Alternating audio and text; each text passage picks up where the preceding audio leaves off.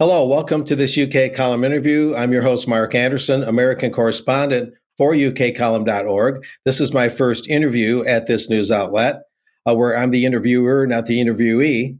And I'm glad to welcome Garland Favorito, co-founder of Voter GA.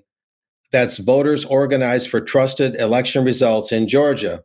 And through that organization and through his individual work, Garland has done yeoman's work, you might say, groundbreaking research, very detailed research on exposing what really happened in the November 2020 presidential election here in the U.S.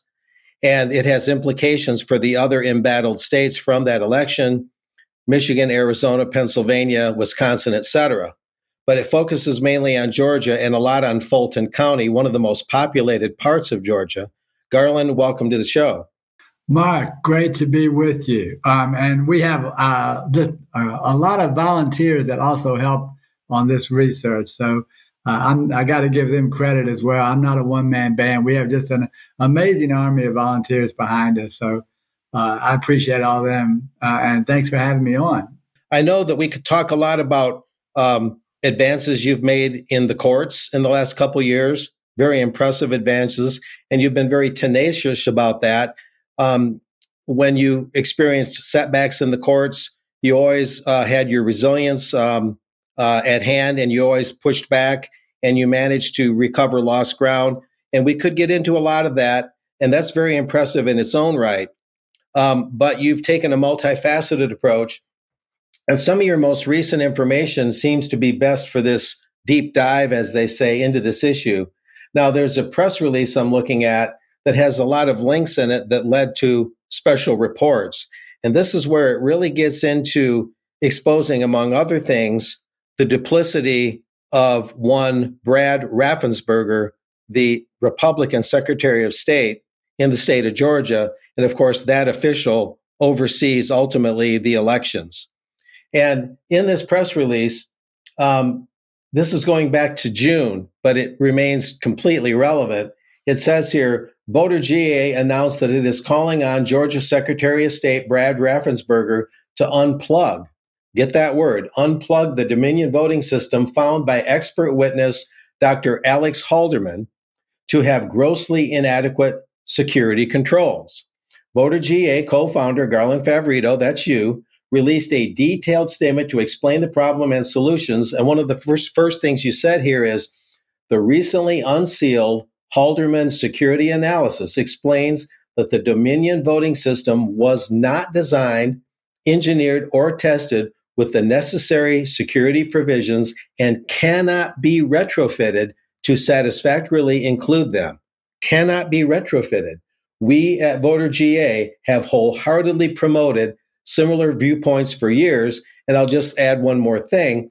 Secretary Raffensperger has misled legislators and county election officials by touting an unsigned MITRE report, MITRE, that was funded by Dominion and produced without access to the voting system.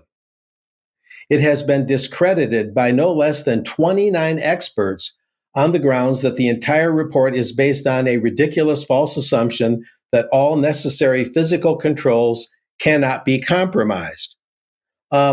Right there, right out of the starting gate, Garland, there's a lot of implications there. And these reports to which there are links, and we'll talk about that, this is a real salvo over the bow of one Mr. Raffensperger. What's been your experience with this? So what's been the response, if any, from the Secretary of State? How has this been shaping up? Well, yeah, that's an interesting story, Mark. So we have been trying to pressure the legislature, and the legislature says, well, we need to patch the machines. They're trying to force Secretary of State to patch them. We said that's not going to solve the problem, because still in Georgia, all elections are secretly counted. And, voters here don't know what the results really are. They just have to be told what they are. We call it Wizard of Oz voting. The man behind the curtain tells you what the results are, but there's no way you can verify it. So one of the things that we're saying is that in order to solve this problem, you need to make the ballots public record. And then that way we can use those to verify the electronic results, and we can also use them to detect counterfeit. So that's the first step in the right direction. But the better solution is just simply to unplug the machines altogether. Then we don't have to worry about them declaring the wrong winners, as they did in a DeKalb County commission race just recently, just last year in 2022. The machines literally declared the wrong winners. And the only way they ever found out was the candidate got 0 votes in her own precinct, where she and her husband lived, and her family lived and voted. So once they did the hand count audit, that proved that the machines were incorrect. And that was the only race that was audited. They never audited another race because the Secretary of State tried to shut down all auditing after the problem was found. So it's a sad state of affairs in Georgia. That's just a little bit, but about what's been going on, but also that Secretary of State has a long history of false information. And I actually was testifying in John Eastman's trial, and our other study that we did on him with 42 points of false information in a 10-page letter, which we produced and referenced. That was the kind of the cornerstone of John Eastman's trial last week. So Secretary's got a long track record and history of false information coming out of his office. What really hit me there, Garland, was the DeKalb example, more recent than 2020. It happened in 2022.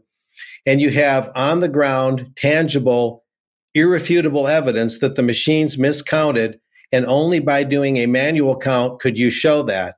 Now, it would be an absolutely correct statement, right? I'm correct in saying that regardless of the scale of the election, whether it's local, statewide, or includes national candidates up to and including the president, that the principles are the same, and that what happens on a local level in a small election can easily happen on a larger scale, correct? Absolutely, Mark, and particularly since no other auditing is done, if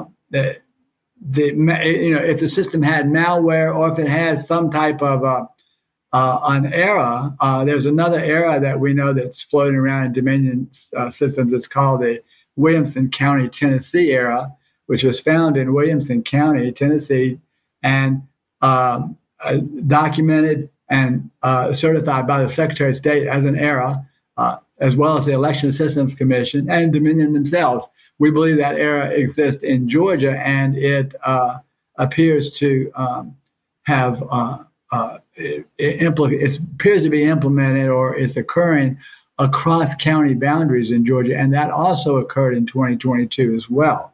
I guess what is befuddling, and a lot of British and European viewers are going to see this and hear about this for the first time. And one of the reasons I'm having you on here is because they are only going to largely get the mainstream press version of this. And so they're going to just hear the stock, Trump is accused of being a conspirator rather than someone who's simply inquiring. And I'll state for the record here that this is not a pro-Trump or anti-Trump interview. We're looking strictly at the infrastructure of elections. This is not to float Trump's boat nor to sink his boat.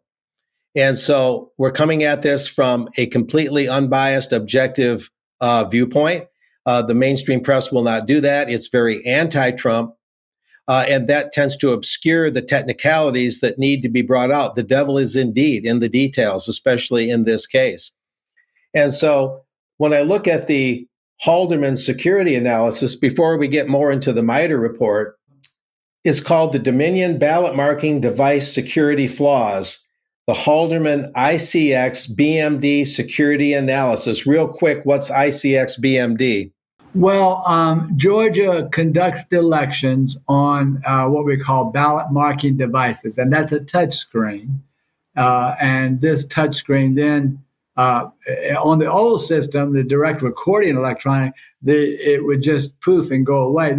This one prints out what we call a selection summary with the names of the candidates you selected. And then that is in turn scanned into a scanner and where the votes are tabulated. And the unfortunate part about that is the votes that the system tabulates are in a QR code, which the voters cannot verify here. So it's equally as unverifiable to the voter as the last system, which had no paper record whatsoever. So we're not going in the right direction, obviously.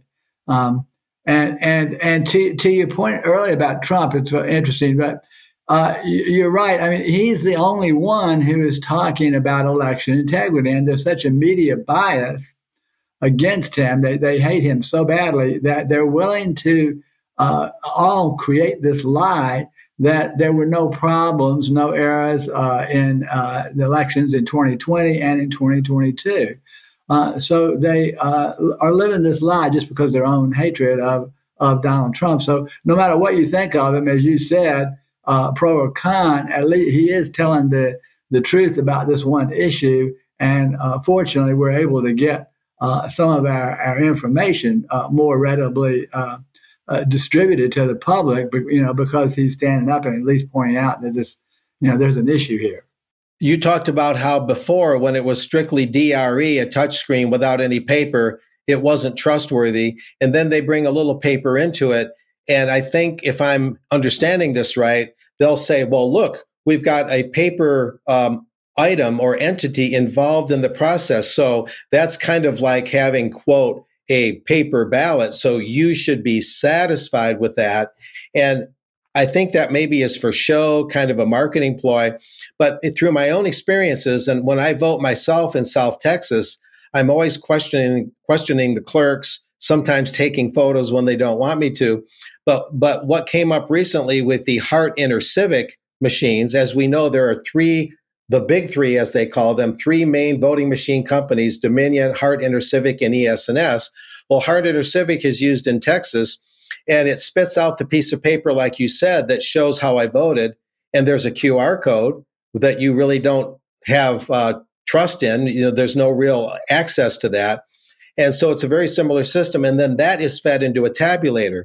And I asked the clerk, I said, when it spits out the piece of paper showing how I voted, why doesn't it spit out two and give me one to take home?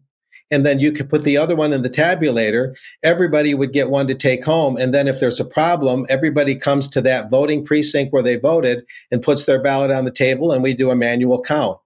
They wouldn't have it. They looked at me like I had three heads.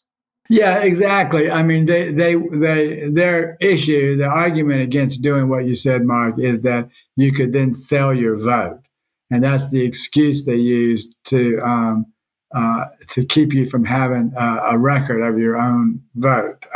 We have proposed other things, such as a serialized ballots, which you need a serial number on those ballots for control purposes. And there literally is at least one vendor today who can make a stubbed ballot. You can take your own private stub home and look at it online and figure out how you voted. Make sure that the system recorded your votes correctly. There's a variety of ways to do that, but the elections officials, in particular Secretary Ransberg, but not just him, many others, fight this tooth and nail. They don't want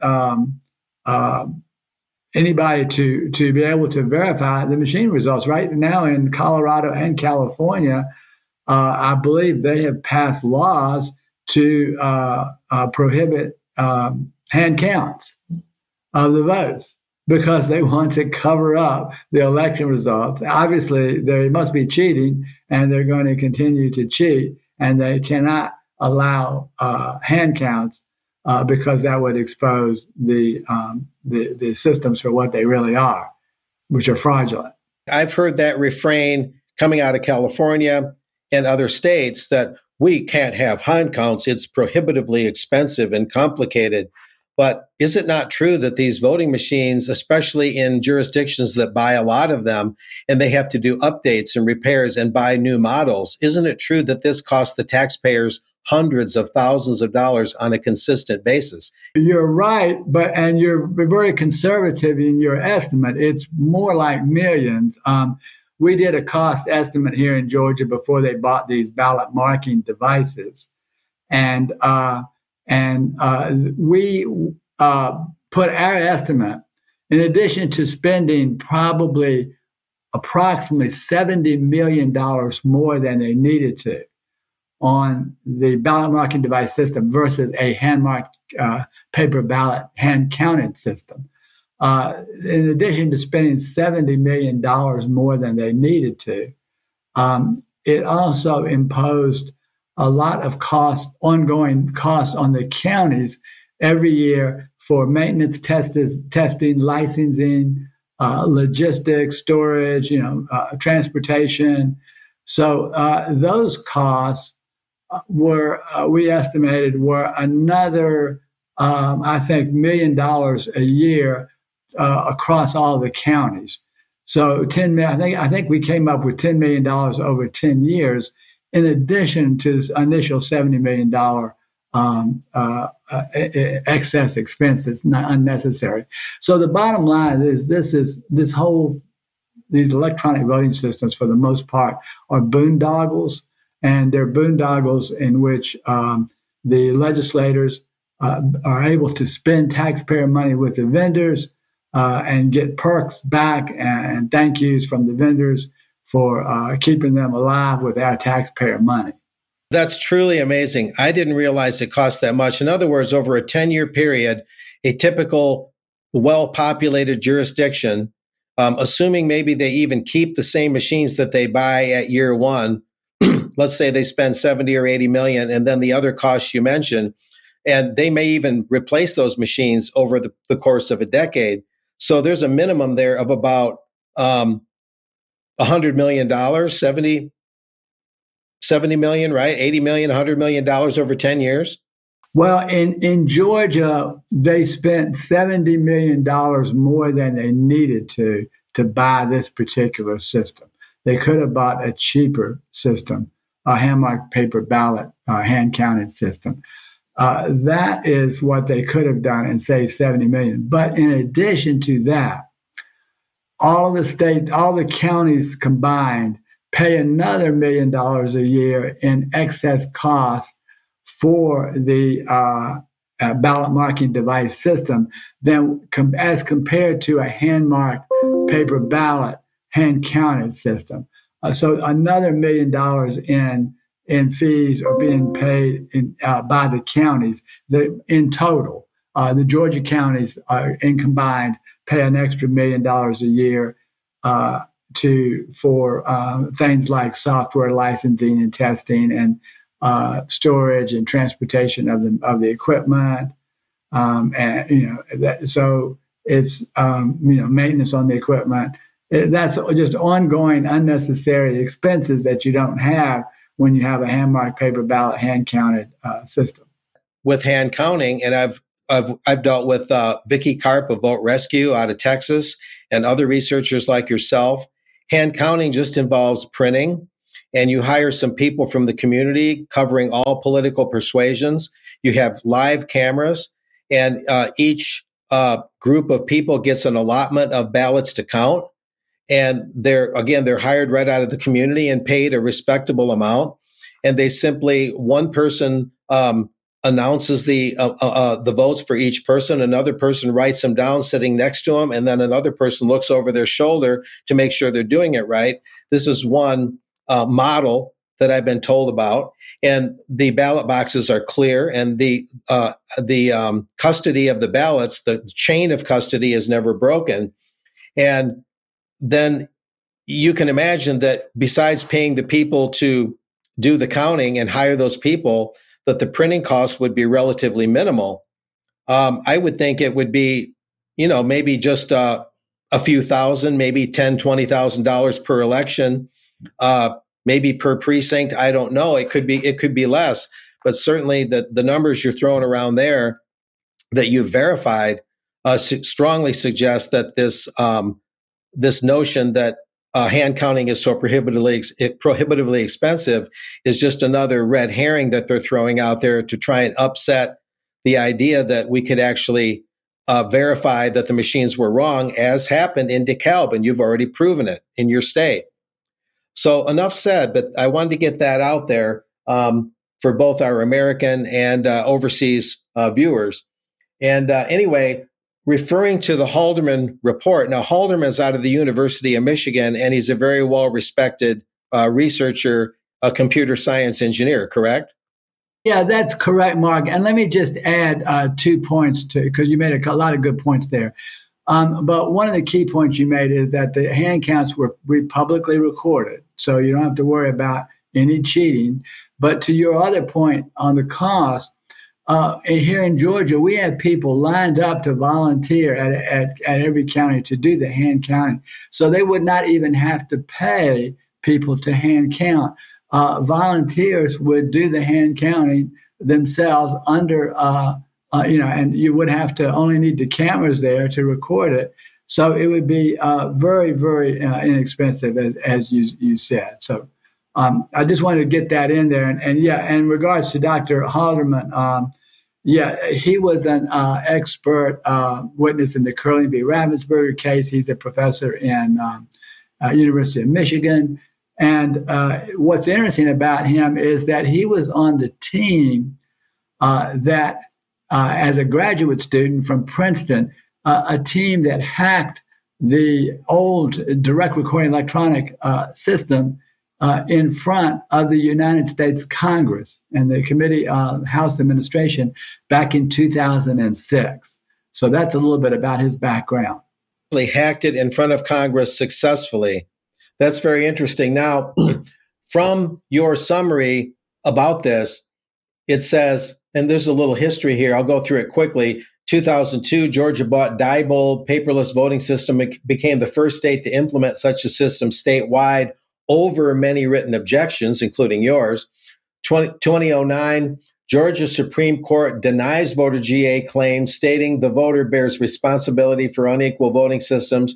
2019, U.S. District Court found that the Diebold DRE voting system was unconstitutional and banned it for 2020 and the future. That's Curling versus Raffensperger, that court case you mentioned. And 2020, here we're getting more recent, U.S. District Court found the new QR-coded Dominion voting system violates 2 Georgia statutes and is unconstitutional, and that court banned it for 2020 and future elections. Let's go with that last one, which also relates to Curling versus Raffensperger. I mean, the district court found the new QR-coded Dominion voting system violates no less than 2 of your state statutes and is unconstitutional and banned it. I mean, what happened from there? I mean, that's very definitive. Well, nothing happened, Mark, because the judge did not grant relief.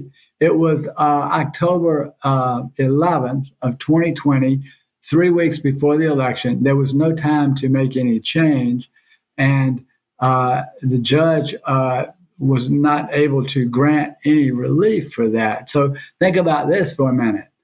The election in November of 2020 in the state of Georgia was conducted on a system that the United States District Court said was in violation of 2 Georgia laws. That's unbelievable.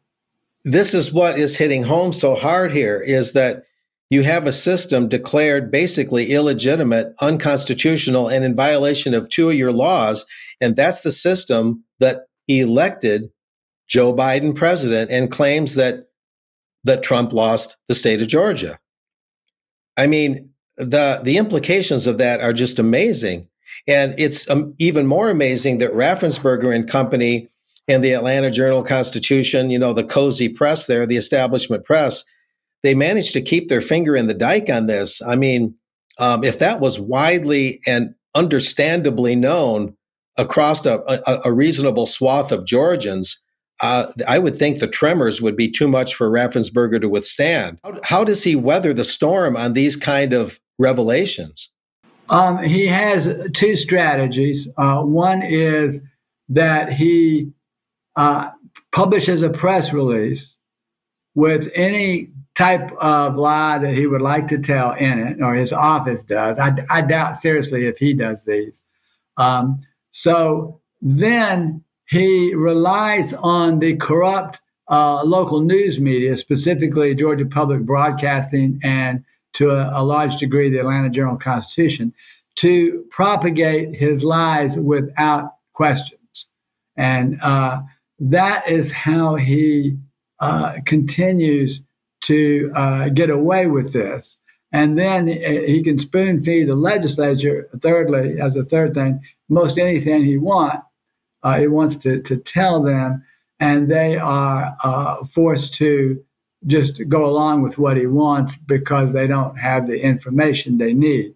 So one of the things that we have been doing over the last year or so is hand delivering our research and our studies directly to every member of the Georgia General Assembly. We did that several times last year so that they could have the truth. They can shield themselves and learn the truth. When they hear that propaganda, they'll be less vulnerable to it. That is just truly amazing. Just that. And to think that we still hear this story, and Mr. Raffensperger wrote this book he's so proud of called Integrity Counts. But election integrity is out the window when the counts are in secret, right? But anyway, he says he got this call from Trump. We've all heard this from him in the mainstream press. And Trump was trying to overturn the results of the election when, for reasons you just stated and many other reasons, Mr. Trump would have every reason to call him up, not to overturn the results, but to talk to him because he believed the results had already been overturned, that the election had already been overturned. Trump did not do the overturning. That had already been done. This is just that basic truth that the media will not admit to. And so Trump couldn't be a co-conspirator along with Rudy Giuliani and these others that are being dragged through the indictment process. They're just inquisitors. They're just inquiring as to what happened, which is a First Amendment right and just a basic right. And so you'll see how things are completely inverted and turned around, all on the basis, everything hinging on these vulnerable lies from Mr. Raffensperger. Now, moving on from there, I'm going to go through some key parts of what I have here. The security analysis by section, you looked into QR codes. This is referring to Haldeman, access cards, logic and accuracy testing, malware creation, spreading malware, audit log manipulation. That's a big one. Unsafe extraneous applications, ICP scanner vulnerabilities. We won't get too technical, but Haldeman's principal findings, one of them is, I show that the ICX suffers from critical vulnerabilities that can be exploited to subvert all of its security mechanisms. The word all is very important here. And there's another one here. I demonstrate that these vulnerabilities provide multiple routes by which attackers can install malicious software on Georgia's BMDs, either with temporary physical access or remotely from election management systems or EMSs. And then the last one on this particular slide that I'm reading from, I can explain how such malware can alter voters' votes while subverting all of the procedural protections practiced by the state. I mean, that alone, that word all is in all of what I read. Comment on that a little bit. I show that ICX suffers from critical vulnerabilities that can be exploited to subvert all security mechanisms, and that all of the procedural protections practiced by the state, all can be subverted. Well, that's exactly right, Mark. And it's just amazing. And remember, this is coming from a guy who literally hacked, one of the team that hacked the system in front of the United States Congress. His professor, Dr. Felton, conducted a mock election, and he ran up, he put in 3 votes for George Washington, printed the results, and it declared that Benedict Arnold had won the election. So this is how easy these systems are rigged. So this is why Dr. Haldeman's report there is so important. But yes, I mean, you said it best. I don't know that I can add much. You've really summed it up there. Dr. Haldeman went on to say, I'm not sure if you're going to talk about this, so I'll go ahead and mention it now. But Dr. Haldeman went on to say in his conclusion that in the nutshell of it is that the system is broke. It was never designed or engineered or tested for the appropriate level of security, and the security cannot be retrofitted into it. So therefore, this system is broke and we can't fix it. And his bottom line is that since he can compromise anything in the system, including he actually forged the access cards that you used to vote on, and he forged voter cards, technician cards, and to give him complete access to the system. And that's how easy it is. But because of all these things, and he can subvert all these security mechanisms, the system is not fit for use in Georgia or any other state. Boy, this just makes you just shake your head in bewilderment. I'll go on a little bit more about Mr. Haldeman's principal findings.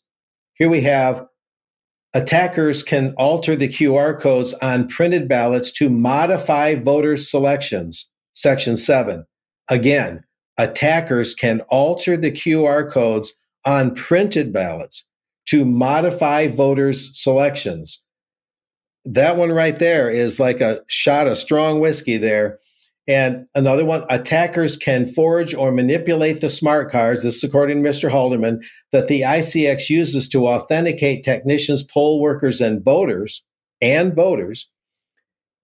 then the last quote on this one, it is very likely that there are other equally critical flaws in the ICX that are yet to be discovered, but attackers would only have to find one. Let's go to that first one. Attackers can alter the QR codes on printed ballots to modify voter selections. In other words, good old-fashioned vote flipping, correct? Exactly, Mark. So this is a very interesting and important point. So backing up, we talked about these touchscreens or ballot marking devices. The Dominion touchscreen is called the ICX. And I failed to mention that earlier. So, and they produce these paper selection summary, which has a list of your selected candidates, but on it is a QR code. That's a quick response code. I'm assuming most everyone is familiar with these days.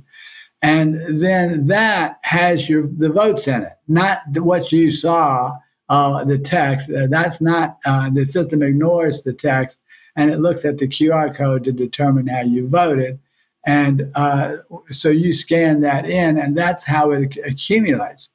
So what Dr. Haldeman is saying here, that electronically, you can take the QR code from one ballot that you like the votes on and put it on another ballot that you don't like the votes on. So let's suppose there was a nefarious actor, and one ballot comes in electronically. It's got these selections that, let's say if it was Biden and Ossoff or something like that, they can copy that QR code. Next ballot that comes in is for Trump and Perdue. They can put the QR code on that ballot and change the votes on that ballot, even though it was still saying, in this case, for example, Trump and Perdue. So the attacker can change that electronically. And he also goes on to say that the attacker, if they wanted to, could also change the text on it. And if they change the text and the QR code, then it would completely subvert the audit. So that's how dangerous this system really is. The problem lies in the very existence and use of the QR code in the context of having an election, because a person can read a regular printout, I voted for so-and-so and so-and-so, but a QR code is just a pixelated square of data, and that can contain something totally different than what the regular listing written in the English language has. And then, as you say, it can actually transfer a undesirable vote and make it a desirable vote, depending on what the powers that be or the powers that shouldn't be want to do, what results they want. And the thing that really strikes me, Garland, on this is that the mere fact that this could happen, even if it doesn't often happen, even if there isn't much, if any, manipulation going on, the mere fact that the system is so vulnerable to it, even if everybody was an angel involved in all aspects of these things we call elections. The mere fact that the house doesn't have any doors, just because you don't have a burglar break in or come in or enter, doesn't mean you should leave your house without doors. In other words, it shouldn't take a disaster to see that this is an unworkable system. One more thing I can add about QR codes is there's no, and Dr. Haldeman says this in the report, there's no means to detect duplicates. So there is no serial number or anything, any kind of in the QR code that can be used to detect duplicates. And he went on to prove that the system can simply detect, read and accept counterfeit ballots or duplicated ballots, photocopied ballots. Any type of a copy is also accepted by the system because it can't detect that one QR code may be unique from all the others. There's no way to identify uniqueness in the QR code for the election. So that means that the entry of large amounts of mail-in ballots due to the COVIDocracy, that's my term for the bureaucracy and the tyranny that came along with the COVID rules. I call it the COVIDocracy. So the COVIDocracy comes along in 2020. There's this huge amount of mail-in ballots being utilized, way beyond the normal parameters of absentee ballots, which I'm familiar with because I'm a former Michigan election official from about 2003 in Paw Paw Township, Michigan. So you have all these mail-in ballots of unknown origin, printed on different stock than the required stock coming in. One doesn't know, once the ballots go into these remote drop boxes that they put hither and yon throughout communities across the country, one doesn't know who even had the keys to those boxes to take out the ballots and deliver them to the proper people. That was never explained. A postal box where you drop mail, only the Postal Service has a special key to open those, right? So not just anybody unknown can go take the mail out of a mail drop box. So you can imagine the multiple vulnerabilities here out in the field, outdoors, where these boxes are being placed, by the thousands across the country. Ballots go in. Are the ballots going in the same as the ballots coming out? And if so, what's the stock? Are they legitimate ballots in terms of their actual physical makeup? And the manipulation of the QR codes and the fact that this system can't recognize a illegitimate mail-in ballot that may have been printed somewhere in some illicit operation and brought into the mix of all the ballots. I mean, that vulnerability alone, even if all these other vulnerabilities didn't exist, would be unacceptable. And there doesn't seem to be any backing down on mail-in ballots. And I can't help but point out the irony that they don't want hand-counted paper ballots because they think that's risky and expensive, but they don't mind having these huge amounts of mail-in ballots. Evidently, they're contemplating that not just for 2020, which happened, but for future elections, as if that's not expensive, as if that's not vulnerable. And so you have done, let's just go there for a minute. You've also done through Voter GA, you and the volunteers, you've done some work looking at the actual physical ballots and trying to verify if they're legitimate, especially due to the deluge of mail-in ballots. Comment on that briefly. We had outdoor drop boxes in 2020, and they tried to say that, we can put surveillance video on them. Well, that didn't work because when we actually requested the surveillance video, we found out that it had been destroyed for what we estimate as 181,507 ballots. So that is this whole concept of outdoor drop boxes is absolutely absurd. You can't secure them. So fortunately, I have to give the legislature credit on this one. They did ban those outdoor drop boxes. But the mail-in ballots do have the same problem that we talked about earlier for the in-person.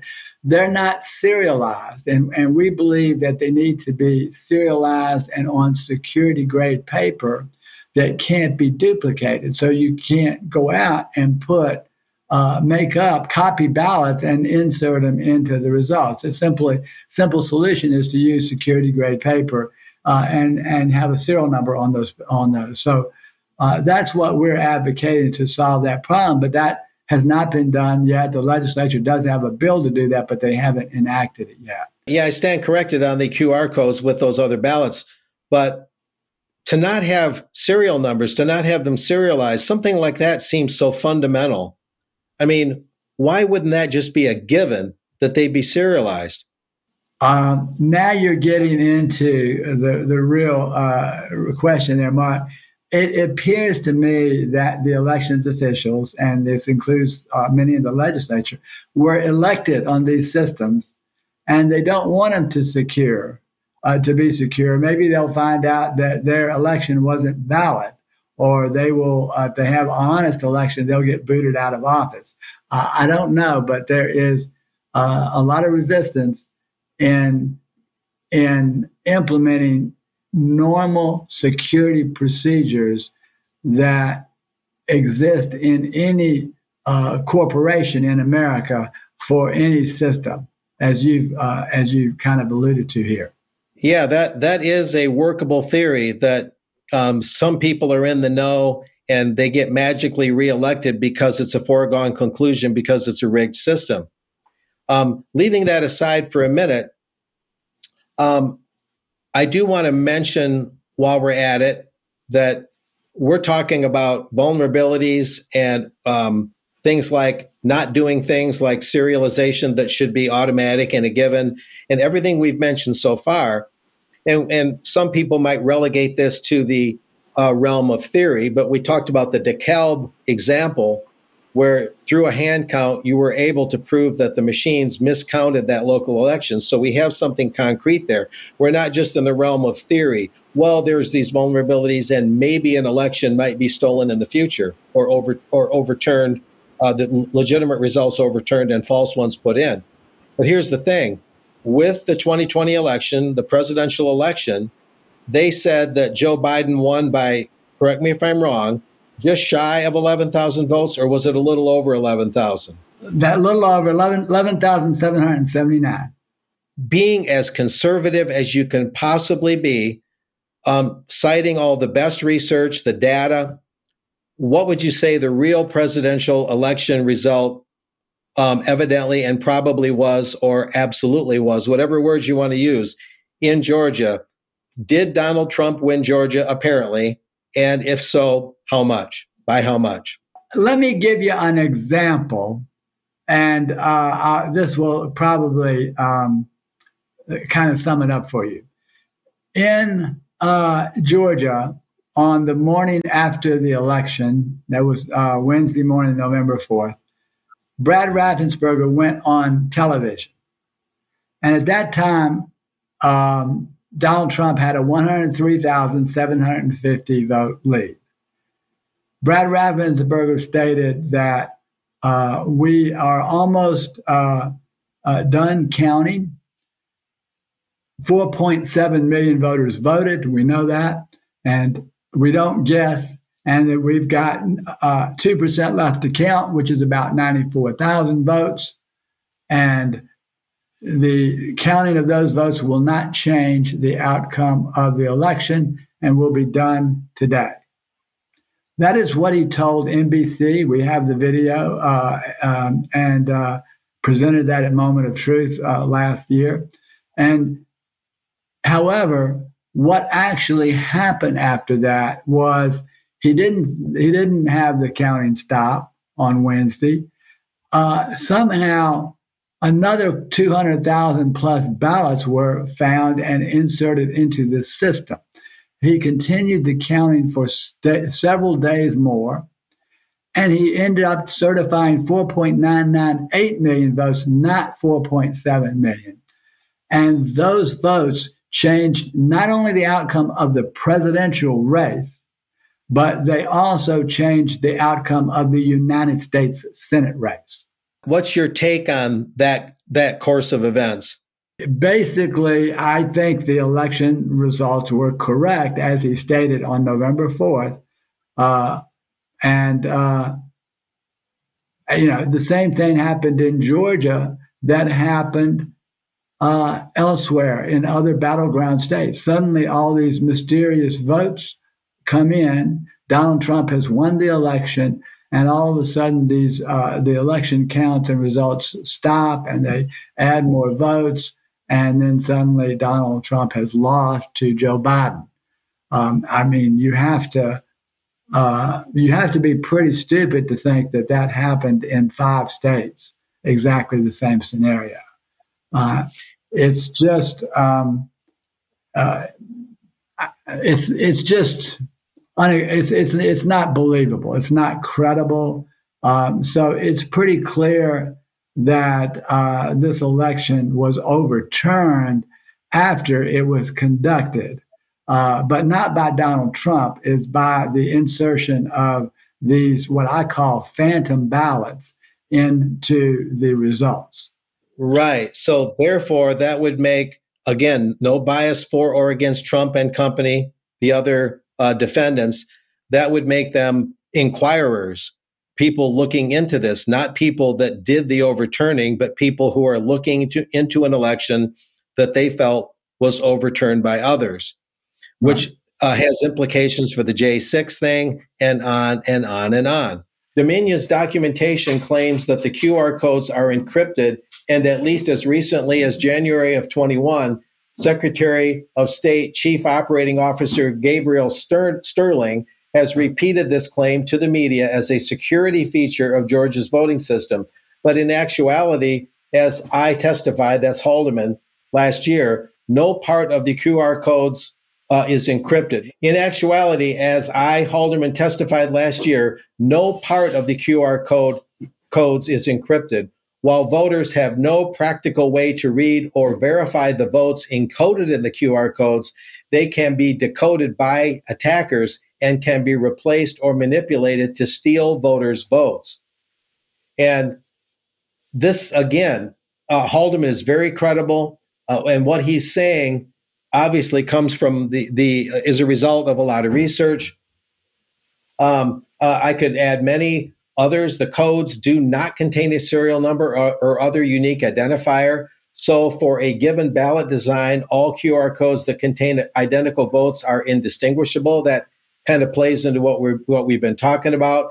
An attacker also could choose to change only the QR code or change both the QR code and the human readable text. Well, his point is that you could do either. You could change just the code, or you could change the code and the text to defeat the audit. I think that's his point there. That was one of the things that you had just alluded to. Is the encryption. So the QR code, and by the way, he points out that Gabe Sterling lied. We had been saying that the QR code was not encrypted. He said it was. Dr. Haldeman proved that it was. It is not encrypted, but it is encoded. So the voters in Georgia cannot read what's in the QR code, even if they had a QR code reader. But it is not encrypted, so any hacker can hack it, but the voter can never read it. That is the worst of both worlds. The only person shut out of reading the QR code is the voter himself.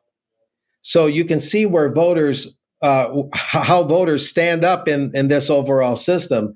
The voter, again, as many critics of elections have said, the voter is casting a vote in public, but the vote is counted secretly always. And that secret vote counting system is mercilessly protected by what appears to be, and this is my opinion, a vote counting syndicate involving Dominion, ES&S, and Hart InterCivic mainly. If I'm wrong, may lightning strike me. The media seems to be in cahoots on this in terms of reporting the results. Now, without looking it up directly, although we can make this available for viewers, I believe you have a diagram in some of your research that shows how the media reports this. Yes, the process sequence. the county elections management server, and then USB drives are involved. And the line goes to the county web server, and then that leads to results. And one chain of results goes to the Georgia Secretary of State office, and the other chain of results goes to the Edison Media line feed. And then there's SOE software. I think it's called Scytl or Scytl, SCYTL. And then I wrote a note to myself here. What's the reliability of such media reports if they're at the end of the chain of that system? This is pretty fascinating because this suggests media ignorance or complicity. I won't go too far either way, but if you would comment on that just briefly, it says scan, adjudicate, verify, publish. Well, that is the basic flow of the Dominion system, how it produces the results. But what you have hit on here is really fascinating. And I think the listeners are not going to believe this one, but it's true. The counties, when they report the results up, they don't go to the Secretary of State's office. They go to this third-party SOE software, Clarity Elections, out of Tampa, Florida, and they are owned by Scytl. And they publish the results. They put up pages that look like the Secretary of State's website, but they're not. And that's how the results are published. And then they themselves send them to the Secretary of State's office. So the Secretary of State get the election results from his own state, third hand from this software organization. It's absolutely bizarre, but it's being done in Georgia, and it's being done in quite a few other states around the country. It's just crazy that the Secretary of State would not get their own results from the counties that produce them. Therefore, the media is on the receiving end of the same thing, correct? Yes, they are exactly, Mark. They're on the receiving end of the same thing. What do we know about SCYT? How do you pronounce that again? I'm sorry. It's pronounced Scytl. We know that they're a Spanish-owned firm. The subsidiary SOE Software is in Tampa, Florida. They produce a system called Clarity Elections, and that system is used by many states to publish election results from the counties. So they then feed those results to the Secretary of State's office, so the Secretary of State can total their own elections. Who decided to hire or include Scytl? That decision was made by then Secretary of State Brian Kemp, who is now the governor of the state of Georgia, and it was roughly around the 2012 timeframe. You have here, again, in your historic press conference of national significance, which was back, I believe, in March of 2022. If I'm not mistaken, but of course this report and these results have very long-term implications, so there's no way to say they're outdated. But how Georgia 2020 election results were electronically manipulated, you go into excruciating detail here. The summary list: Fulton County, that's that populated county there in and around Atlanta, a 15-point election manipulation evidence. Now, this is where it's like an avalanche. 17,724 final certified Fulton votes have no ballot images. All 374,128 in-person ballot images, Fulton County, for the original count are missing. All 374,000 plus are missing. 132,284 mail-in ballot images cannot be authenticated due to missing .sha files. I'll just do one more for now. 4,000 plus tabulator images have impossible duplicate timestamps. So let's go with number 2. All 374,128 in person, that is voting in person, ballot images for the original count, original is underlined, are missing. So in that case, when we got the ballot images from the discovery in our lawsuit. And then we actually also surveyed the other states once ballot images became public record. Now, when I say ballot image, I'm talking about the electronic ballot image that is scanned to produce the cast vote record, which is tabulated to produce the results.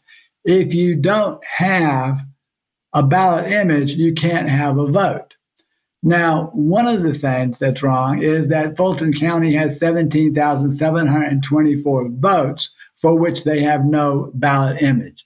That is a question and a problem there on itself.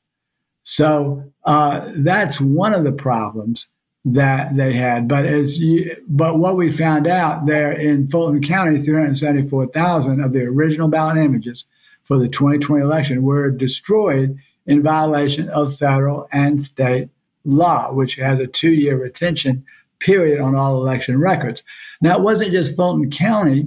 It was, we found that 1.7 million original ballot images were destroyed across about 70 counties for the 2020 election, all in violation of both federal and state election record retention law.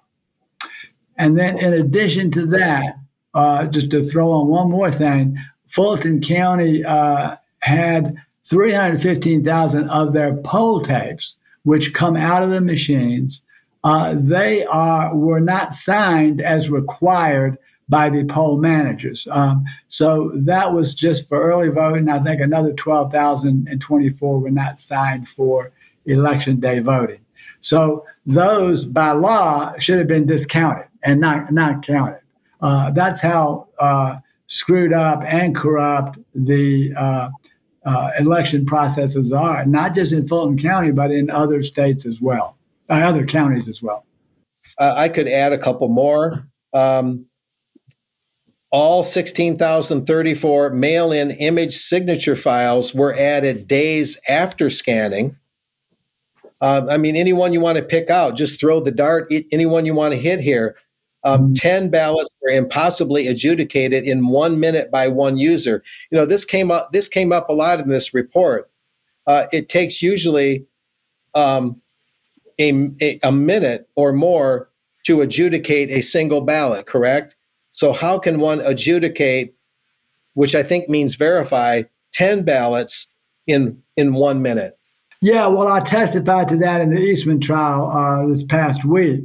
And it's just one example. I think you've clearly explained it, but it's just one example of why we knew that the electronic ballot images were altered prior to the certification of the 2020 election results. We looked at the metadata of the ballot images, and we made these conclusions that you're explaining here. What does adjudicate mean, and how is that done, just for clarification? Well, adjudication is a process in which there supposedly is some extraneous marks that are on the ballots, on the vote. The system cannot understand the mark sense bubble, and therefore you can't actually make a vote out of it. So it throws it into a holding area, another electronic folder called adjudication, and then a 3-person team, which is supposed to be nonpartisan, looks at it to determine the actual voter intent. That is a process that is unique to the Dominion voting system.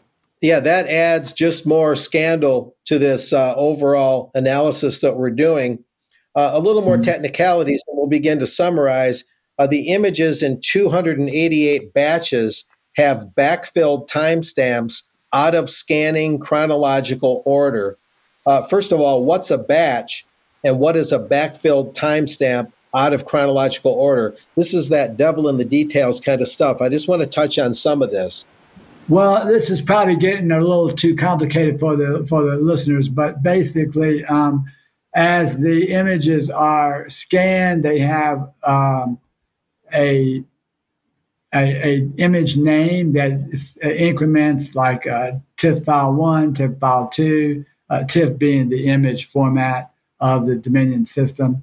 But you'll see that as they go up TIFF file 3, 4, 5, suddenly the timestamp doesn't increment in the same manner, in the same sequence, which tells you there was some inserts made inappropriately into the system. So that's kind of an example of all the things that we looked at to try to, and we found a dozen different examples to prove that the voting system images were electronically altered before the results were certified. And by the way, what we're talking about here, Mark, is up on the voterga.org studies tab. We publish everything so that people can see and comment themselves on it. Correct me if I'm saying this wrong. The MITRE report, MITRE, this is something that was put out by Raffensperger and Company. And as I mentioned earlier, it was mainly, if not completely funded, by Dominion itself. And there's a rebuttal to that report. And you have a list here of 29 cybersecurity experts and computer science academics who wrote to the MITRE CEO seeking a retraction of what they called a ridiculous report. And some of these names, you're talking Oliver Pereira, professor of UCL Louvain, Ronald R. Rivest, Institute professor, Massachusetts Institute of Technology, that's Rivest, R-I-V-E-S-T. We're looking at Michael Spector, PhD, security researcher, Michael J. Fisher, Fischer, professor of computer science out of Yale. I know you've got one from the Lawrence Livermore National Laboratory, a retired professor, David Jefferson, a computer scientist, and many, many others. Matthew D. Green, associate professor of computer science out of Johns Hopkins. These are among the 29 experts saying the MITRE expert report, the MITRE report just carries no weight and it's ridiculous. Describe a little bit for the viewers what the MITRE report tried to say. We know it was funded by Dominion. We know there's lots of expert opinion rebutting it. What did they try to say through the MITRE report? The Secretary of State tried to claim that the MITRE report rebutted Dr. Haldeman's work. And as you've explained, that's the whole thing. And that's how ridiculous it is. So here's the Secretary of State touting a report that was unsigned by anyone. No one in the world put their signature on it. And that was also funded by Dominion, as you said, and it was created with no access to the system. It was just a report with no, it wasn't even a study. So the whole thing was kind of absurd. And those 29 cybersecurity experts are not just cyber, but they're also academics in information technology and related disciplines. They wrote to the president of MITRE saying that report needs to be retracted because it is, quote, dangerous, unquote, and, quote, ridiculous, unquote. So I thought they pretty much said it all for us. Is in June of this year, June 22nd to be exact, you wrote a letter, Dear Georgia legislators, I'm writing a response to Secretary of State Brad Raffensperger's public letter dated June 20th that was sent to you on Tuesday at that time. The letter from the Secretary of State entitled Setting the Election Integrity Record Straight actually does the opposite. You attached a voter GA fact check explaining why Secretary of State Raffensperger letter to you contained 15 false or misleading statements. If you would like more supporting detail for our fact check, please contact me. And you mentioned in this the Haldeman security analysis and so on and so forth, and how the MITRE report was discredited by the 29 experts. And I'll just give a couple examples and then we'll wind up. You have a side-by-side here thing, and I reported on this for the September 18th UK column report, my standard weekly Monday report. I touched on this to give some advance notice on what we're recording now. And I'll just give a couple. These are kind of fun in their own way. One of them from a statement by Brad Raffensperger, the Secretary of State of Georgia. He says, the critics of Georgia's election security are from one of only two groups, election-denying conspiracy theorists or litigants. And Voter GA's response to that statement, critics include cybersecurity experts and science professors that we just listed throughout the country. And these demeaning terms used by the author, Raffensperger, are intentionally designed to deceive the reader. Oh, there's others. I like this one. We have tests and audits to verify results. Your rebuttal to Raffensperger, the tests cannot verify results because the tests are run before the results are produced. Now, let's get into that, because I cannot help but think that how low Raffensperger must view critics, and how stupid he must think people are, to where they do these pre-election tests, which I've seen myself, and act like that proves that the election results that come later are, verifiably accurate. I mean, that just assumes the very worst about people that are concerned about elections, as if they can't figure that out. I'll read a couple more of these as we wind up, but I can't help but get your comment on that one. Well, and this gets to one of the things that Dr. Haldeman said in his report, which is the same thing we've been saying for 15 years. Logic and accuracy testing doesn't prove the system counts right on election day, because it can be programmed to count differently on a different day, or it can be programmed to count differently after a certain number of ballots are accepted.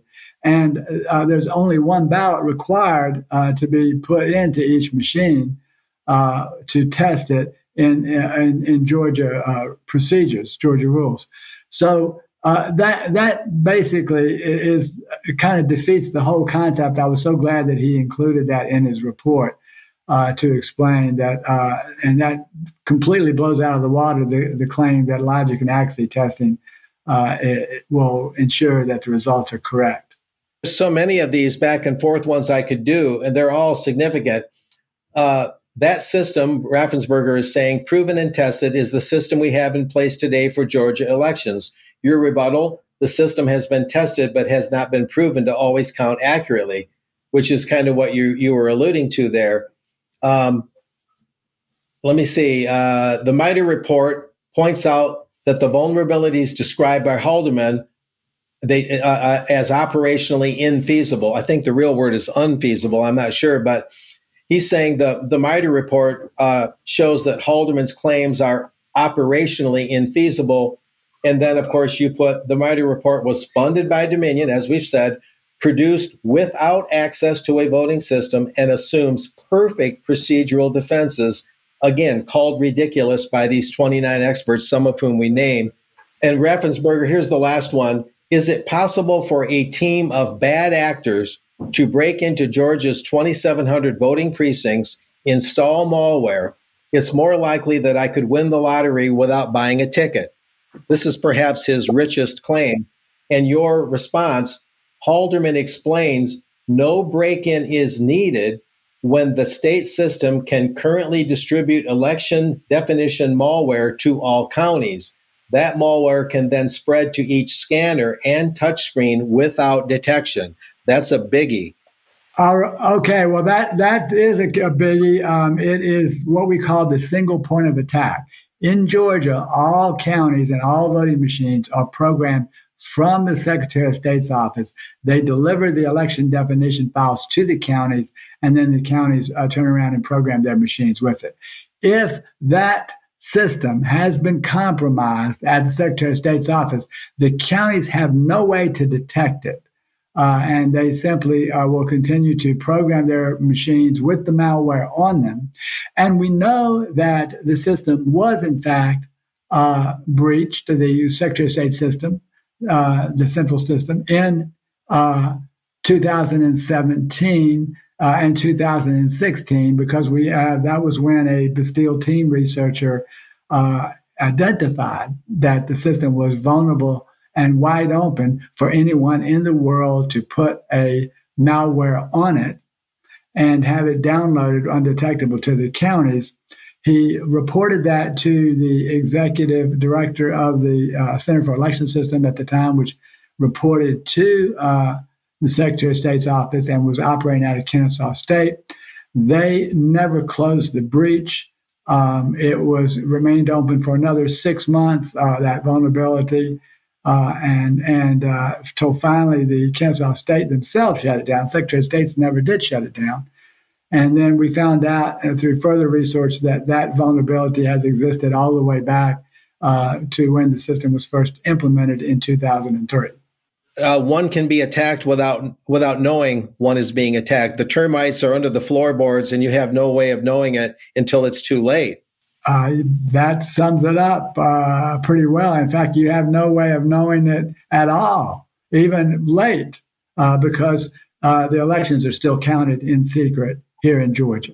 The documentation behind this will be readily available for this. It's being made available for this interview on ukcolumn.org. Your first interview on here and my first time conducting an interview as an interviewer, not interviewee. It's been a pleasure. We could go further, but I think that suffices along with the documentation. And it shows, as if I may make a final comment here, this doesn't just show that in theory elections are vulnerable to being stolen and that security protocols are just astronomically inadequate. Basically, in a lot of ways, they don't exist at all. But not just in the realm of theory, but in the realm of fact. In terms of what you determine from the 2020 election, the presidential one, and the subsequent 2022 DeKalb election, where the paper hand counting that everybody says is objectionable and just shouldn't be done, and we're being told that's too expensive and too cumbersome. The paper hand counting actually cleared it up and proved that the machines in real time in a real election actually miscounted that DeKalb example.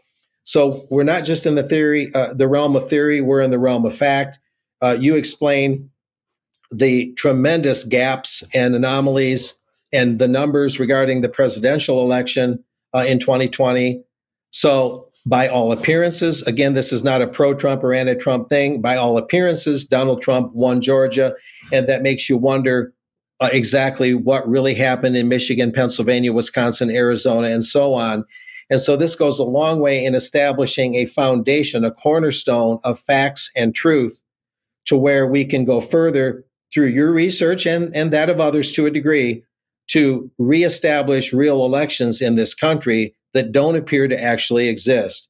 Your final thoughts, Garland. Mark, I think you summed it up well. I can't add anything to that. I just want to let you know that everything we talked about today is up on voterga.org. So feel free to take a look at it. Look on the studies tab, and the legal tab has our briefs. We have all sorts of information up there that goes over everything that we've talked about. Our press conference are on the events tabs. Also, we didn't mention, though, that we are a nonpartisan nonprofit. All this work that we've talked about today has been put together by volunteers. And we rely on donations, mostly from patriots around the country, small donations that come in to help sustain us. So if you liked what you've heard today, we would appreciate that it help us out. If you're in America, then your donations are tax deductible. The UK, it might be a different story. But again, we thank you, Mark, for having us. We are so grateful for doing this, and we hope that the listeners will appreciate this information and keep us afloat. Thank you, Garland Favorito of voterga.org. And this has been a UK Column interview. We'll see you next time.